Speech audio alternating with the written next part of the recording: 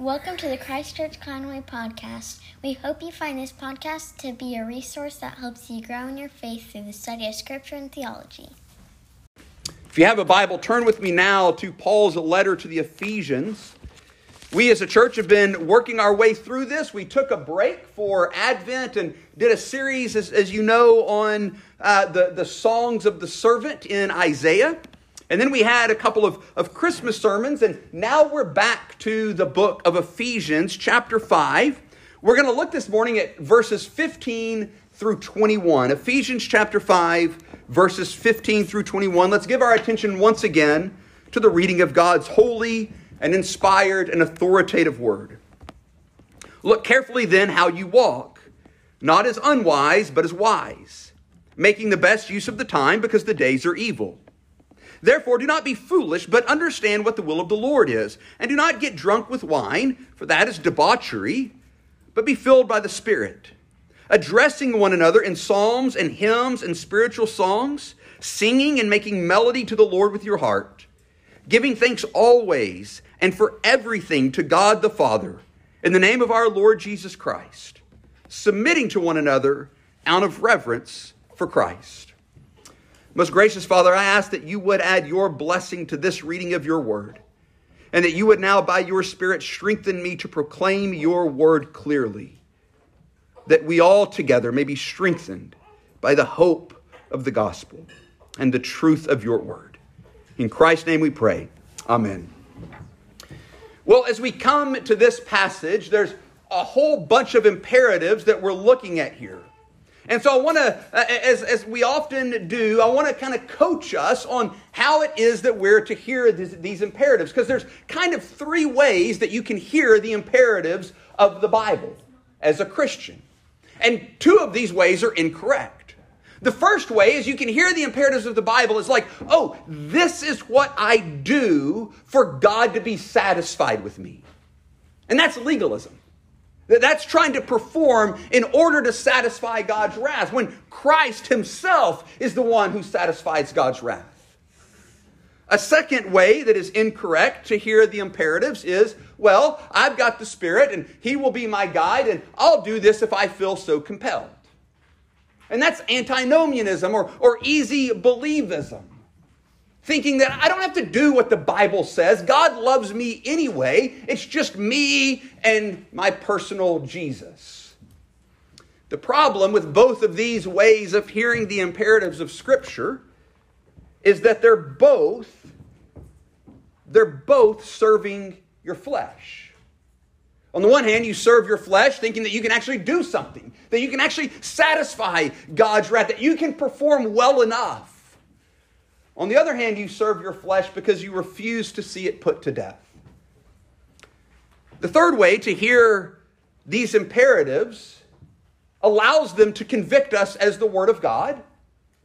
But if we're in Christ, it doesn't condemn us. Rather, we hear it as instruction for how we are to live as Christians in the kingdom of God, as faithful citizens who've been brought in to the kingdom of Christ. In other words, this is how we live as Christians, not how we live to be a Christian. Again, as I often say, we've got to keep the indicative statements, who we are in Christ, and the imperative statements in the right order. We can't get them backwards, though we are often tempted to switch them, because so much in our life is based on our performance, is based on our merit. We want our religion to be also. It seems like it would be simpler, but it's not. And so it's important that we start at the end of these verses, in verse 20, where we see that we're to submit to our Lord Jesus Christ, or to give thanks, to our Lord Jesus Christ. It's important that we stop there because that lets us know Paul is talking to people who already have professed with their mouth that Jesus is Lord. He's talking to Christians. People who already stand in the grace. People who are already huddled in the merciful fort of our Savior Jesus Christ. and he's telling us how we should live. And this passage is arranged around 5 different imperative statements that are kind of grouped into 3 groups. The first is, look carefully then how you walk. As I told the kids, this walking metaphor is used throughout Scripture to describe the way of life. And just like we remember when we were kids, our parents telling us, be careful, don't fall, we don't want you to get hurt, whatever. So Paul tells us here, pay attention. Pay attention to how you walk. And then he gives some clarity to it. Not as unwise, but as wise. Because the days, making the best use of the time, because the days are evil. We just read Proverbs chapter 9.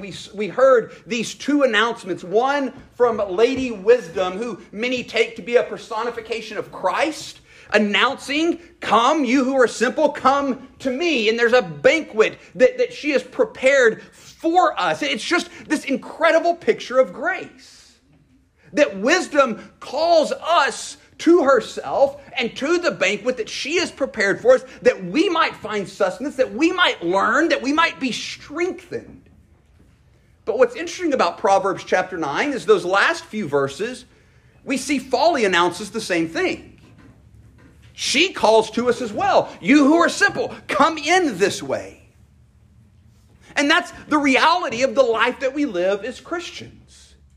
In this time, between the first and second coming of Christ, when the kingdom has been inaugurated but not yet consummated, when we still, as Paul tells us, battle with our flesh, when this fallen world is still our physical home, this is the reality of our life. Every day, isn't it? We hear wisdom call to us. Come in here. Come to the feast that I have prepared for you. Come and revel in the grace and the mercy of wisdom. And at the very same time, we hear folly call. Come in here. Come in here. I haven't prepared anything for you. You'll have to steal your bread, but it'll be good. You'll have to eat it in secret so that nobody catches you, but it'll be satisfying.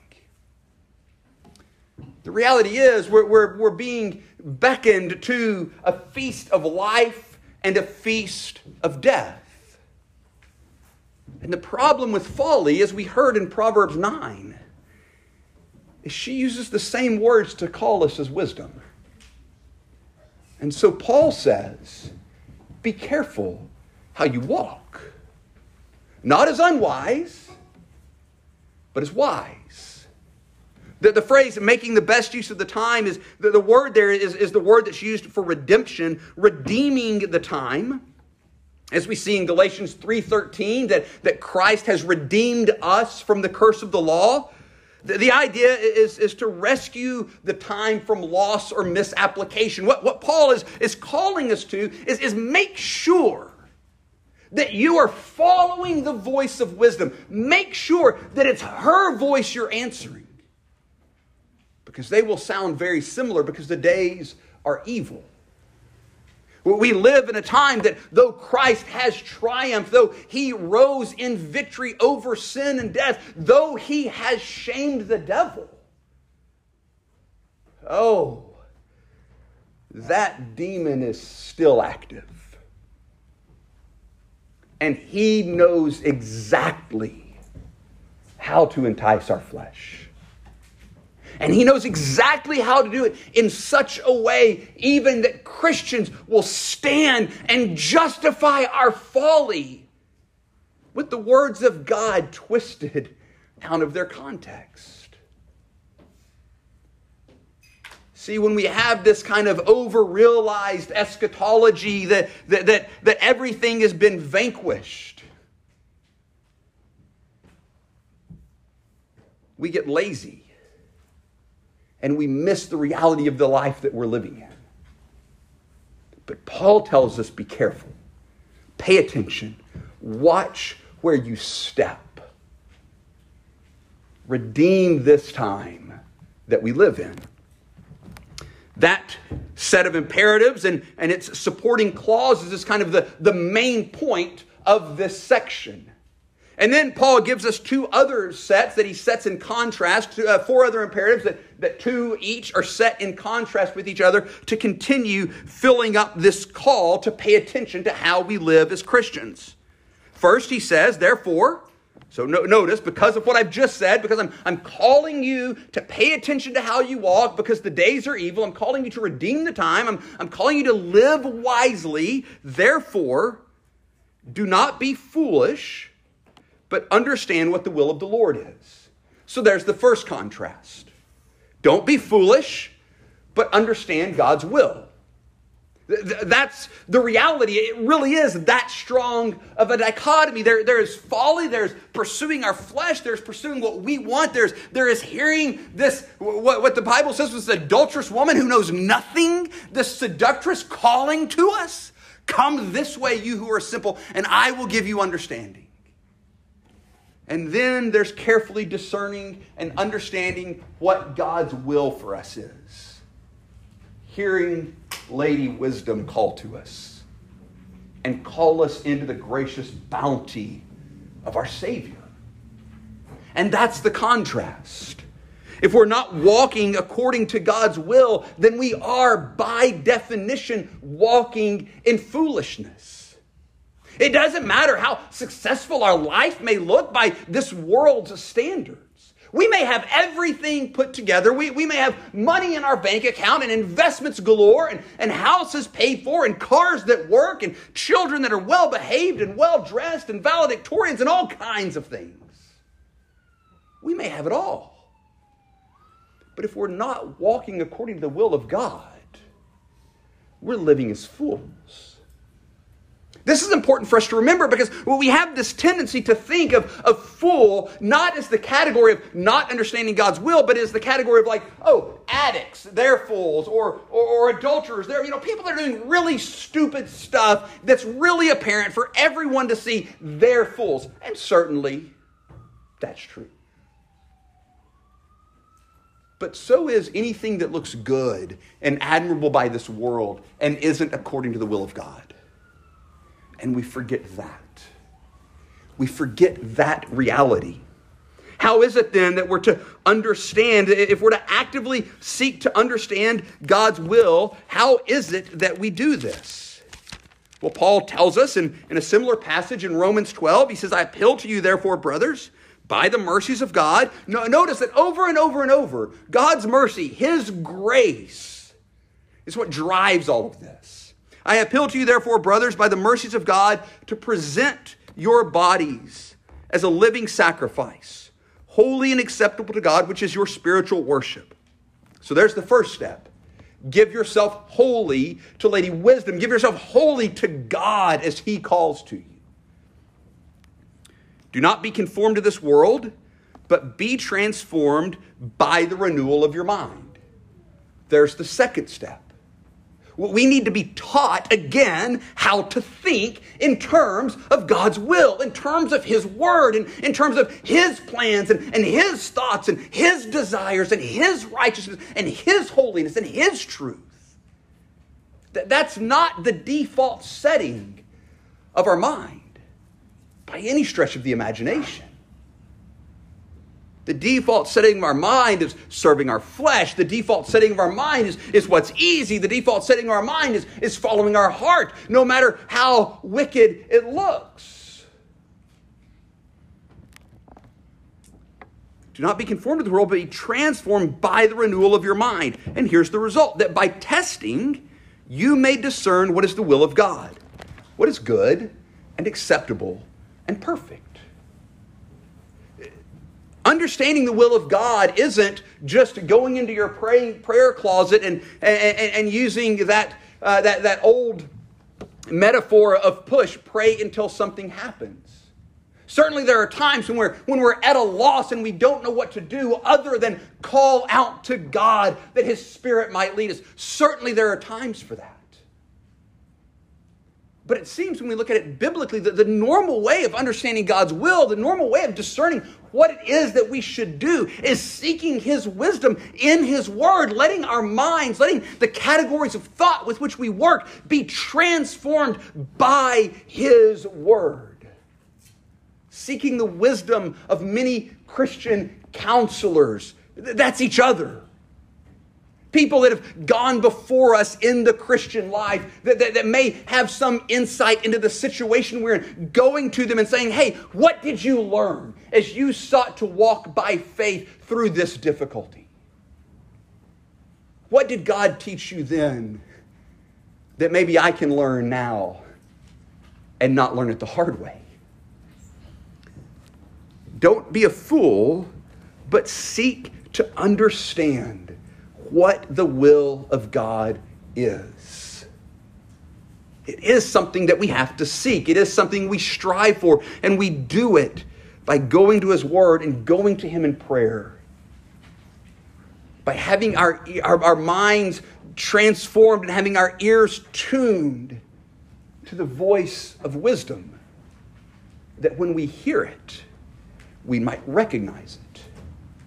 People that have perfect pitch fascinate me because they can hear a note and know what note it is, or they can hear a key on the piano struck and know if it's off and which way it's off. We need to have that trained in us with God's wisdom. So that when we hear things announced, we can say, you know what? That's close, but not quite. Or we can hear it and say, yes, that is the way in which we need to walk. And we're so trained by coming and sitting under His Word. The third set of imperatives on which Paul spends a little bit more time begin in verse 18. And do not get drunk with wine, for that is debauchery, but be filled with the Spirit, or better, be filled by the Spirit. Just as he contrasted previously foolishness and knowing God's will, here he contrasts drunkenness and being filled by the Spirit. And there's kind of a funny contrast that he sets up here as we look at the participles that he provides to explain what it looks like to be filled by the Spirit. Maybe some of us have been there ourselves or seen people there where they're not filled with the Spirit, they're filled with spirits plural, and they've had a few too many, and what happens? Oftentimes, they break out in song, and here they go, singing, sea shanties or whatever it may be, and they've got their arms around each other, and it's, I love you, man, and it's just gratitude everywhere you look, and then they submit to one another perfectly, but to do stupid stuff and get themselves in trouble. Notice that being filled by the Spirit follows a similar trajectory, but focused on God.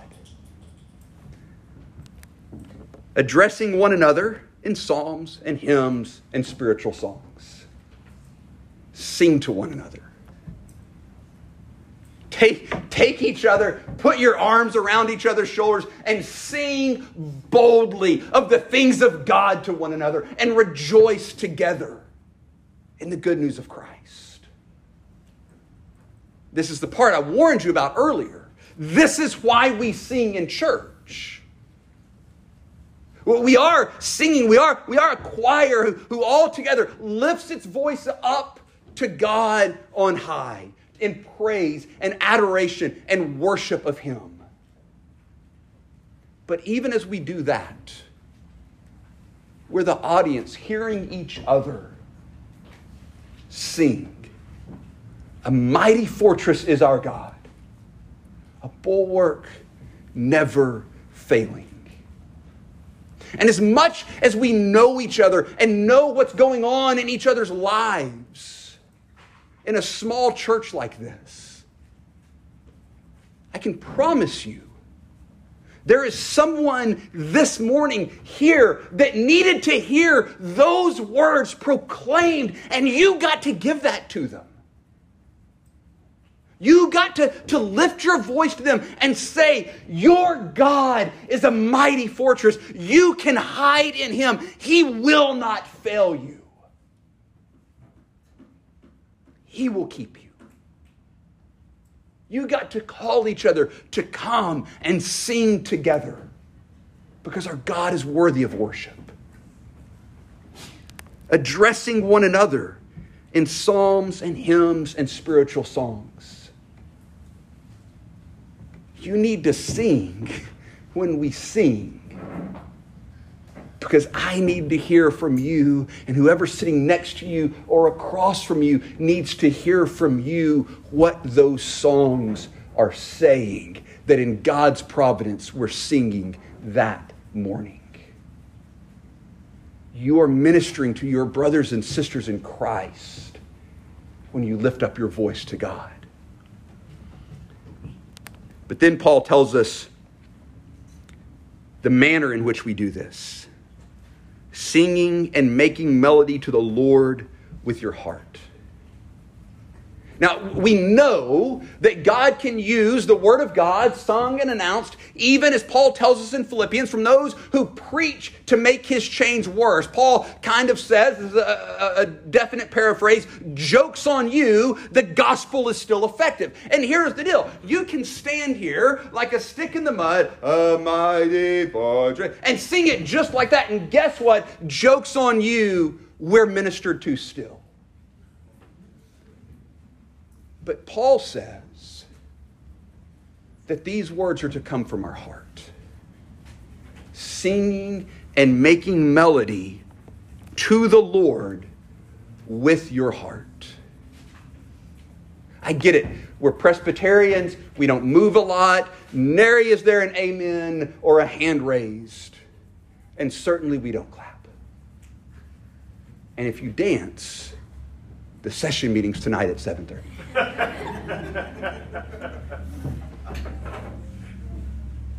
But some life can come into our worship. Some real emotion can come out.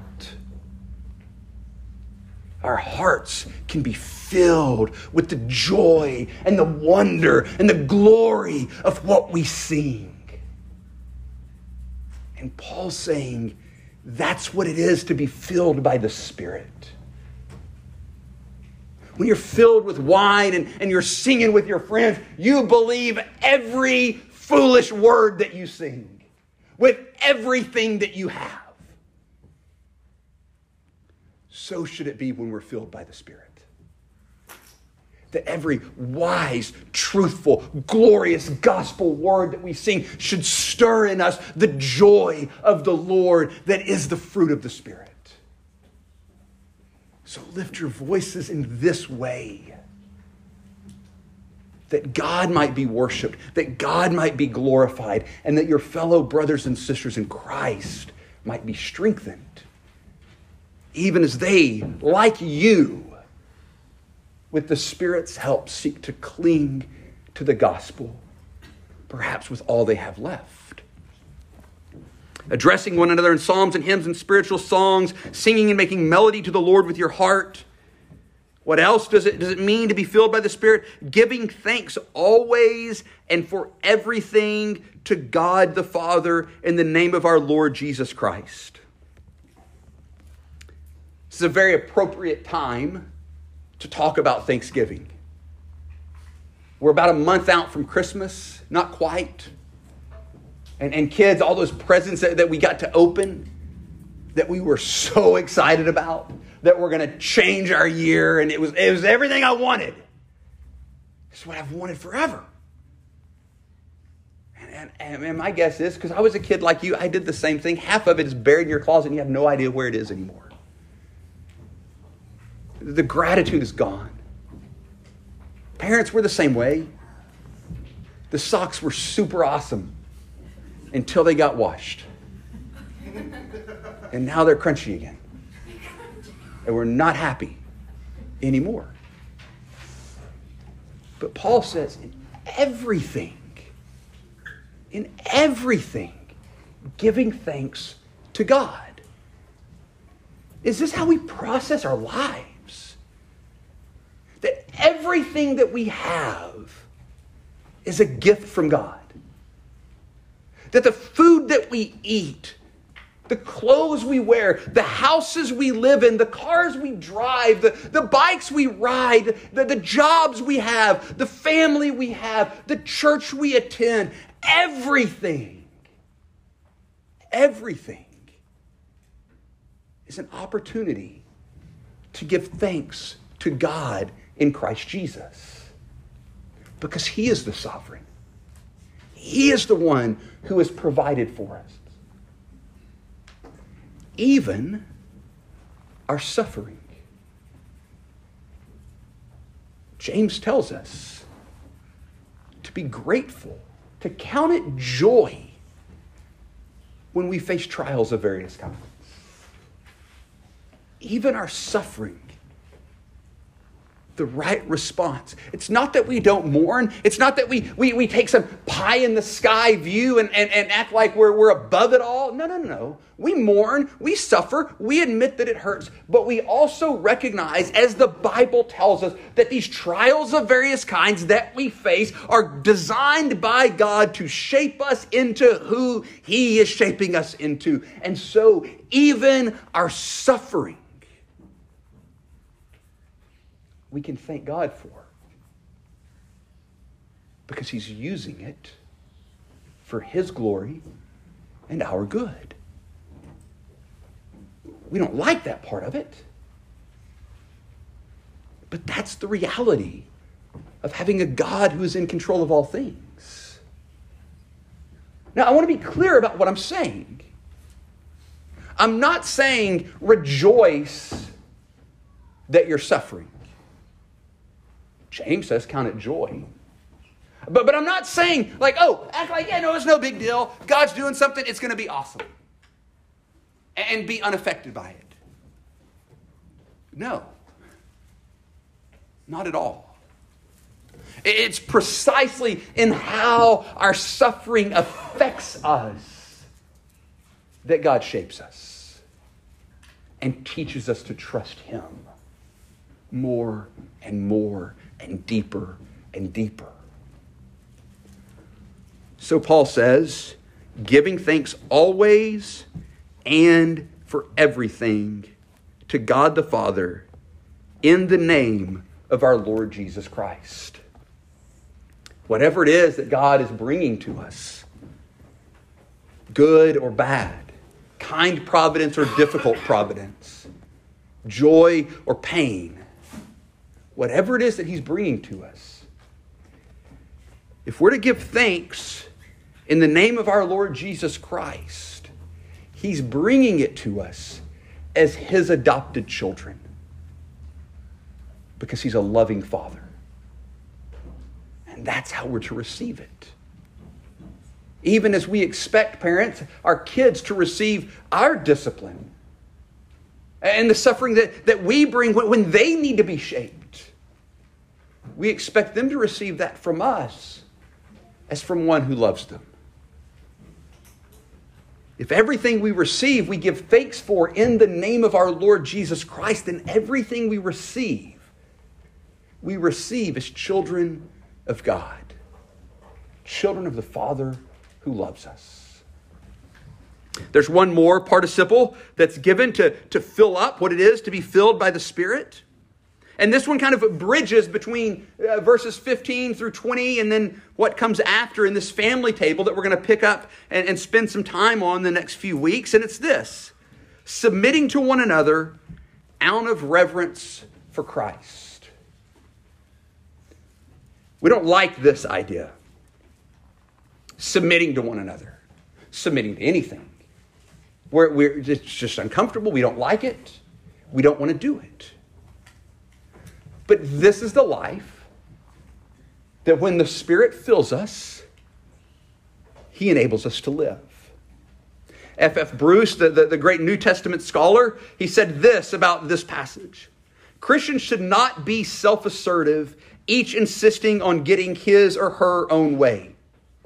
Out of reverence for their Lord, who set such a precedent, his followers should place themselves at one another's disposal, living so that their forbearance is a matter of public knowledge, even when others are encouraged on their account to take advantage of them.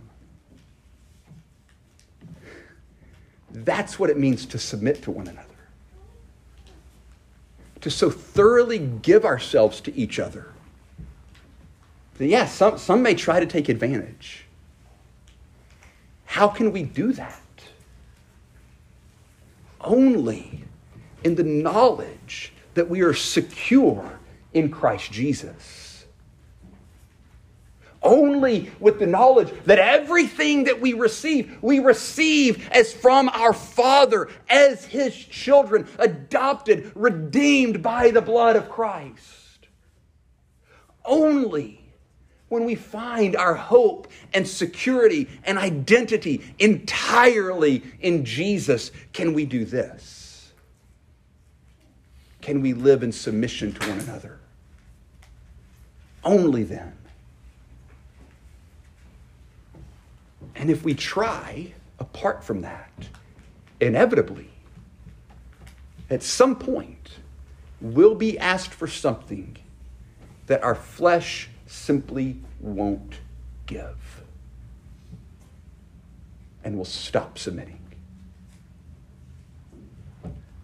But the Christian life is one of giving yourself up because God the Father gave up His Son for you.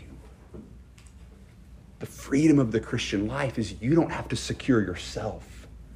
You don't have to redeem yourself. You don't have to prove yourself. You don't have to justify yourself. You get to rest in Christ and give yourself as an offering to God and to be used at the disposal of your brothers and sisters in Christ, that the body of Christ might be built up in love. Now this is the basis for everything Paul says in the next several verses about the family. And so we'll start here again next week and remind us of this. But it's all only possible when we're filled by the Spirit. So that's the Christian life as Paul lays it out. Paying attention to how we walk. Not as unwise, but as wise. Not being fools, but understanding God's will. Not being drunk with wine, but filled by the Spirit. Because we're the children of God. Might we so walk with such care. Let's pray. Father, we thank you for your word and for all that it calls us to. And it calls us to a lot. Indeed, it calls us to the very end of ourselves, to the putting to death by the Spirit our own works of the body, to the rejection of our flesh, to the deafness of the seductress of folly,